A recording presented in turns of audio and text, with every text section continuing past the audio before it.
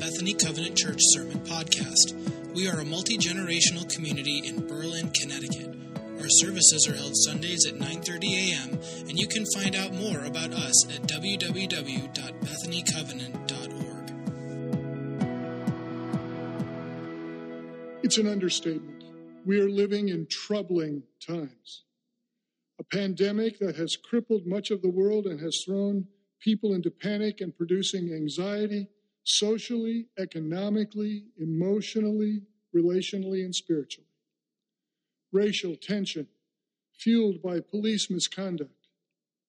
Violence in our communities, including riots, looting, arson, and shootings.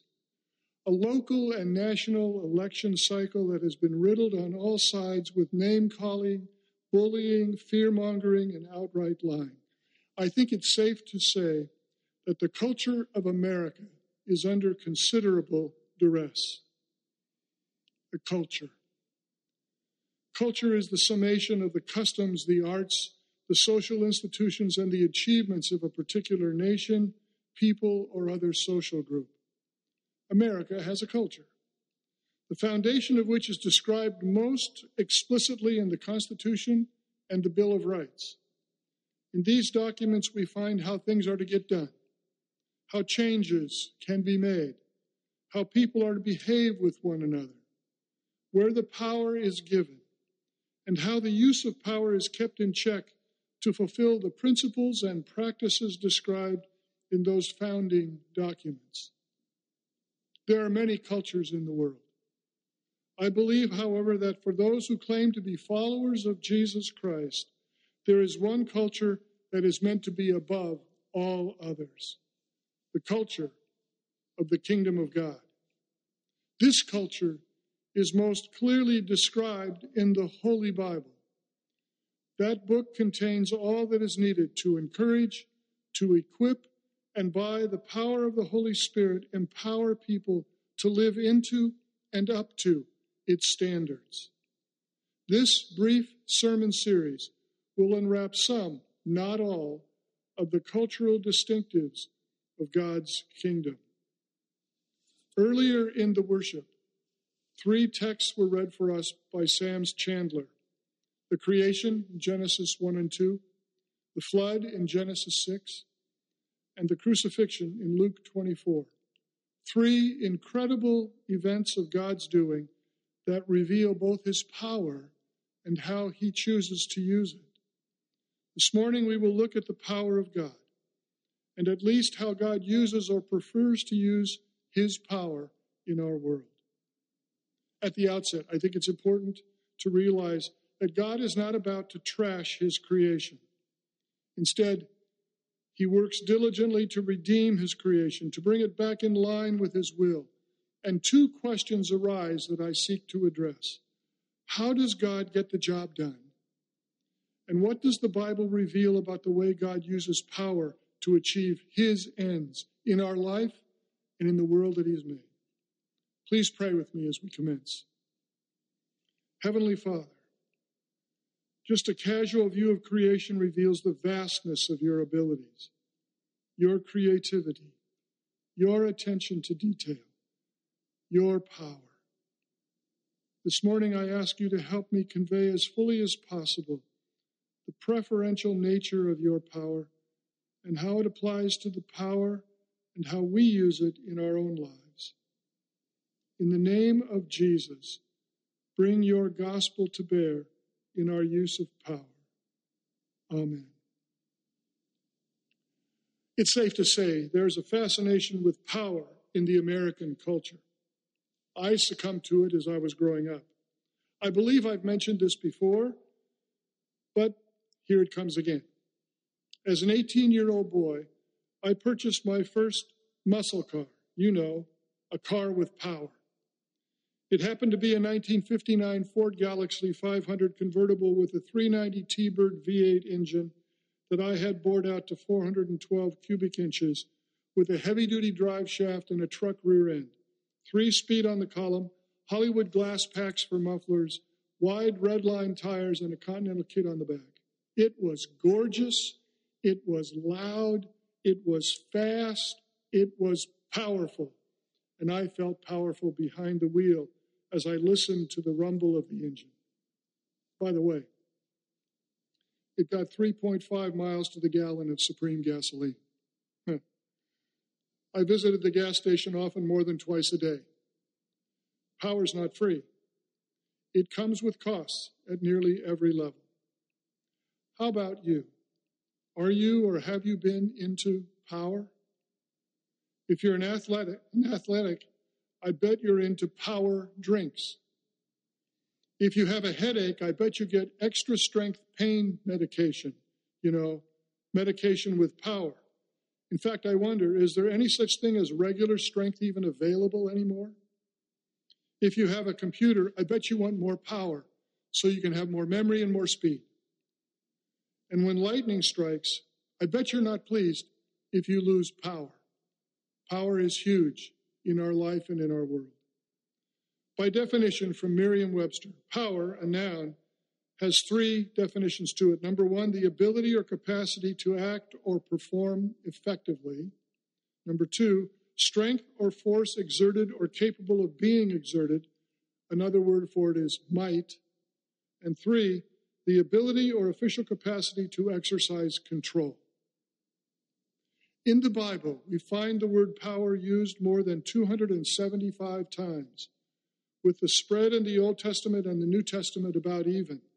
So power has a constant presence throughout the Bible.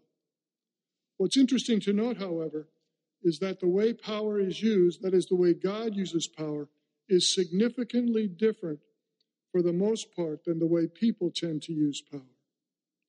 Robert Capon, in his book, Kingdom, Grace, Judgment, Paradox, Outrage, and Vindication in the Parables of Jesus, sounds like a chapter, writes about power, and specifically God's power, using two categories which were first developed by Martin Luther.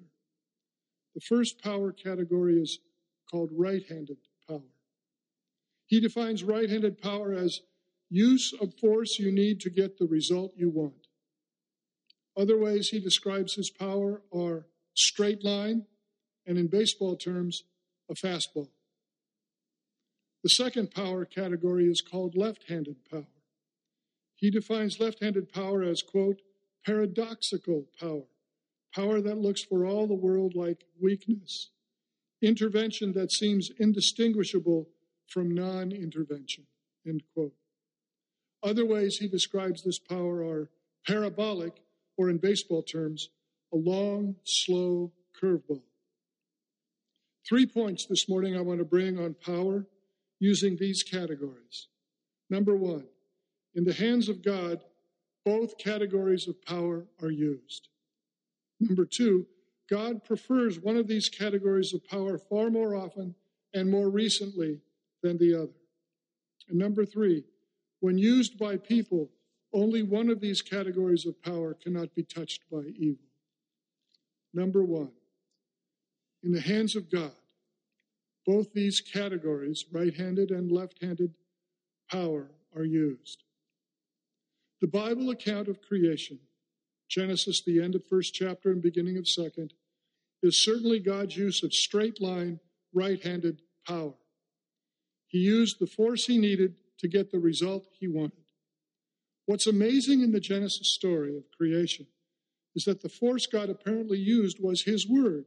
He spoke the word, and it came into being. Another more disturbing use of right-handed power by God is the account of the flood in Genesis 6. We read in the text God's complete and utter disappointment at what people had done to the world and to each other, how far they had distanced themselves from God himself and what he wanted from them and for them. He became sorry that he even made them. So God decides simply to wash everybody but Noah and his family down the drain. And so he does. I must admit, there have been times in my life I would like God to do that again. Get rid of all the bad people. The Hollywood trendsetters who seduce our young people into a false notion of self-indulgence. The music industry leaders who promote lyrics that encourage violence and sexual conquests. The villains of the world who prey on our children. tyrants of nations who suppress freedom and promote terror. There are times I have wished for God to wash these people down the drain, but as I read the Bible from the story of the flood forward to today, I find that God has made a shift in his use of power. God shows a clear preference for the use of left-handed power. That leads to the second point. God uses one of these categories of power far more often than the other. Following the flood, when the Ark of Noah is on dry land, there seems to be a shift in power. Listen to Genesis chapter 8, beginning in verse 20. Then Noah built an altar to the Lord, and taking some of all the clean animals and clean birds, he sacrificed burnt offerings on it. The Lord smelled the pleasing aroma and said in his heart, "Never again will I curse the ground because of man, even though every inclination of his heart is evil from childhood. And never again will I destroy all living creatures as I have done. As long as the earth endures, seed time and harvest, cold and heat, summer and winter, day and night will never cease." End of quote. From that day forward, nearly without exception, God does not directly remove evil or evil people from the earth. Instead of right-handed control power, God uses left-handed love power. Journey with me. God calls a man, Abram, to be the beginning of a family and a nation, and through which he will bring himself into the world, prophesying that his son would come. God certainly performed miraculous signs for Moses to set the people of Israel free from slavery. But Pharaoh still had the choice of keeping them from leaving, and that is until the final battle at the bottom of the Red Sea. God raised up prophets to challenge the people in their sin and call them to repentance. And God always received them back to himself and his promises for his love and his life.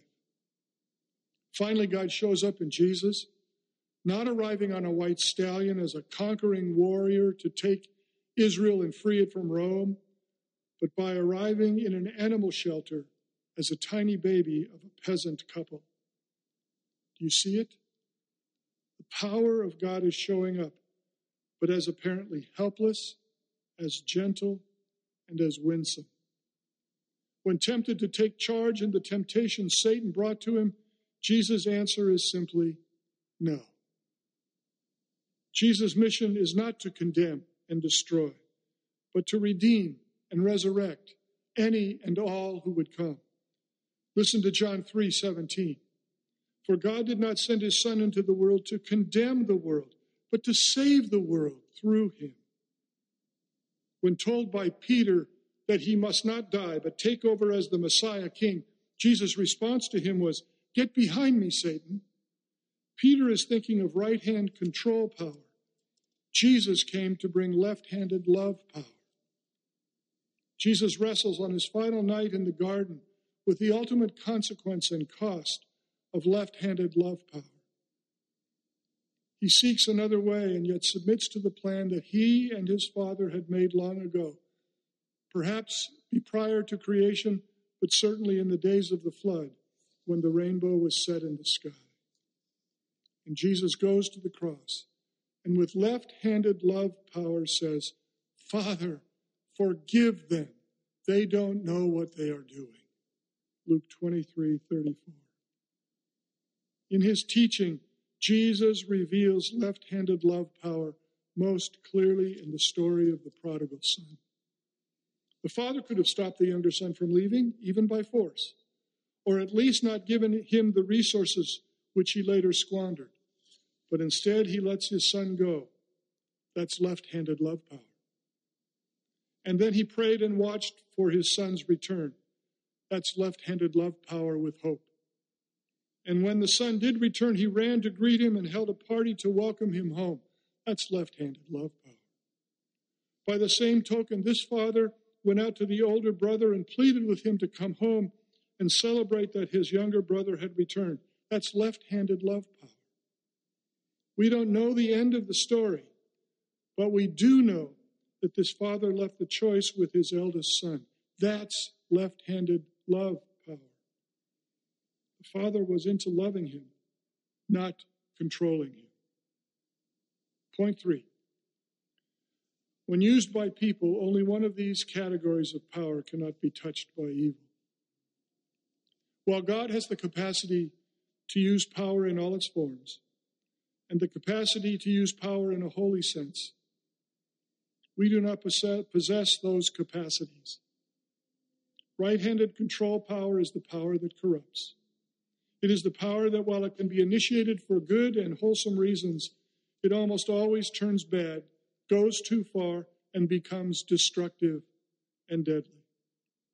Just do a brief overview of human history and see the ultimate results of right-handed control power to this day in our world.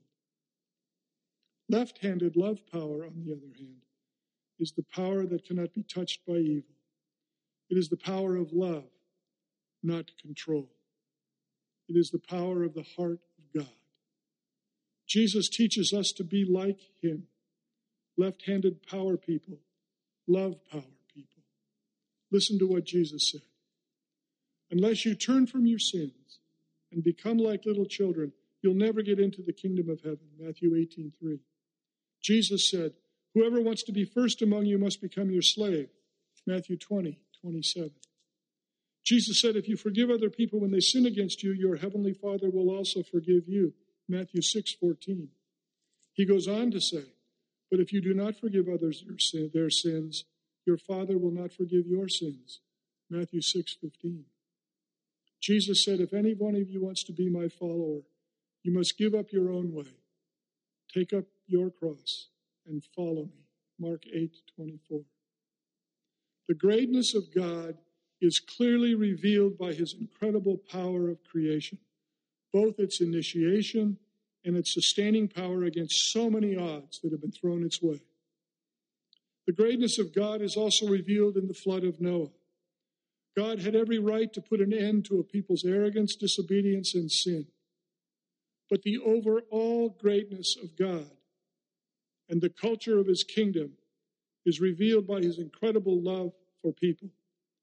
In the midst of a life-altering pandemic, during days of the abuse of power and the violent response of angry crowds, in the midst of angry rhetoric and twisted truths by politicians, we must know that the culture of God is still strong and accomplishing its purposes. God's love power, as seen in Jesus' sacrifice, continues to save and redeem people. God's love power continues to transform people into the likeness of God's Son, Jesus the Christ.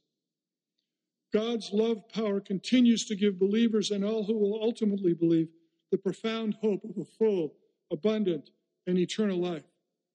God's love power will fulfill the promise to send Jesus back for us, and God's love power is currently making a place for us who already believe, and for those who will come to believe, perhaps even through us, God willing. Pray with me. God, help us to be great in your kingdom, fully engaged and completely sold out to serve others with doses of your left-handed power of love. God, help us to live out your love power in us, to be people who forgive, who bless, and who serve all others. I pray this in the loving name of your Son, Jesus Christ our Lord. Amen.